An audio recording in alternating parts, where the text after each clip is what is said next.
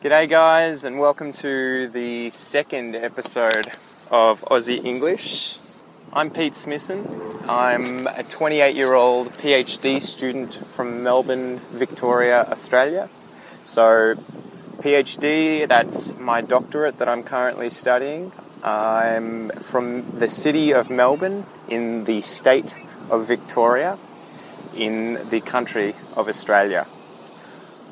I recently started this podcast in order to create some resources as well as share my passion for the English language, especially the Australian dialect. And it's aimed at anyone who's interested in speaking Australian English or passively being able to understand Australian English. So whether you want to learn a lot of our mannerisms and expressions and slang terminology to use yourself in conversation with other Australians when you speak English, or whether you just want to understand what a lot of Australians are saying when they speak and you don't necessarily want to use that in your day-to-day English yourself, then this podcast is definitely for you, because I'm going to go over a lot of expressions and terms and just speak to you guys about everyday life things and give you exposure to the Australian accent. So my accent isn't too thick, but I'll be able to hopefully interview other Australians. I want to make videos with interviews using the vocabulary that I include in podcasts, interviewing people in the street.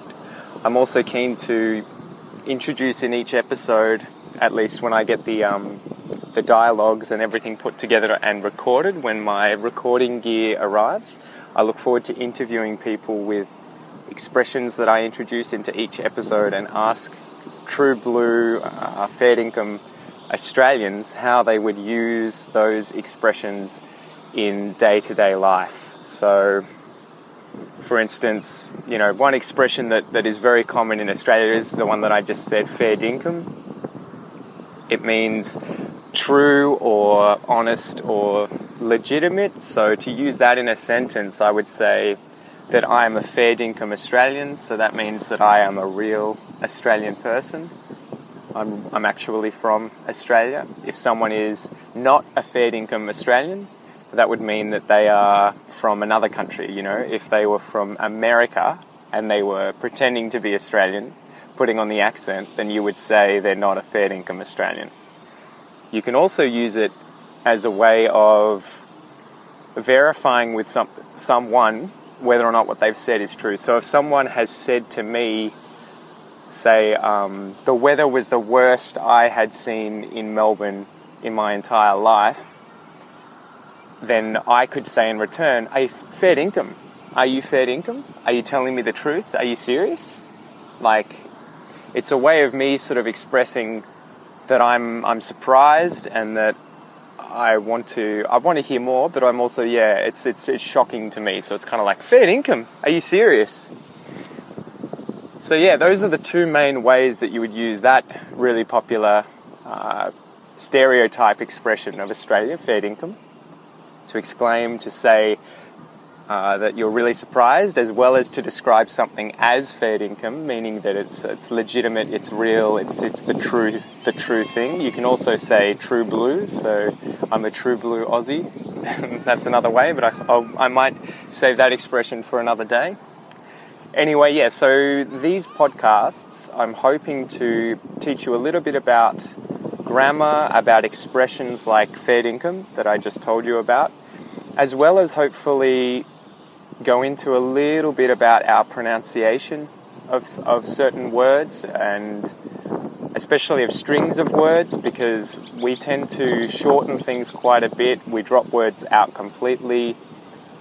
We also change vowel sounds and change the endings of words. So, I really didn't appreciate how hard Australian English can be for someone learning English as a foreign language until I started thinking about how I could teach and where to start teaching the different aspects of the dialect of Australian English.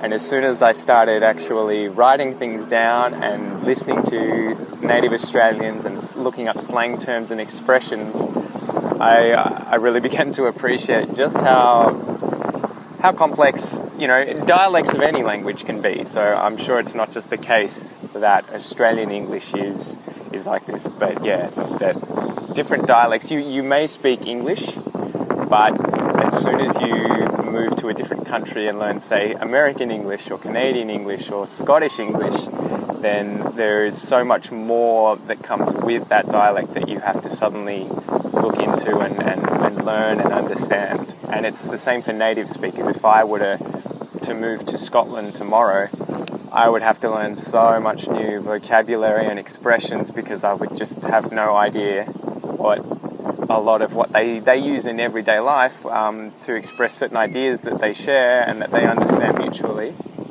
I would have to learn all of that in order to understand a lot of what is spoken. So don't lose heart if you're learning English as a second language.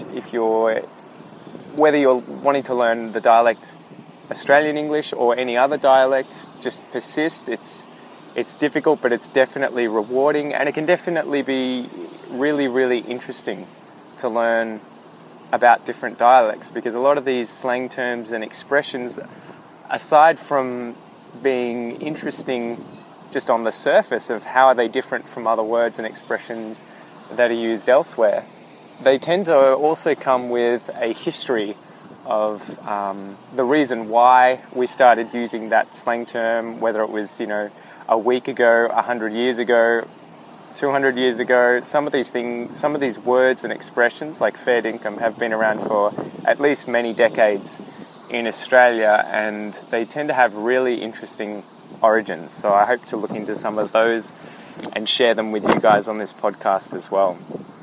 So I might finish there for podcast number 2 and catch you guys later.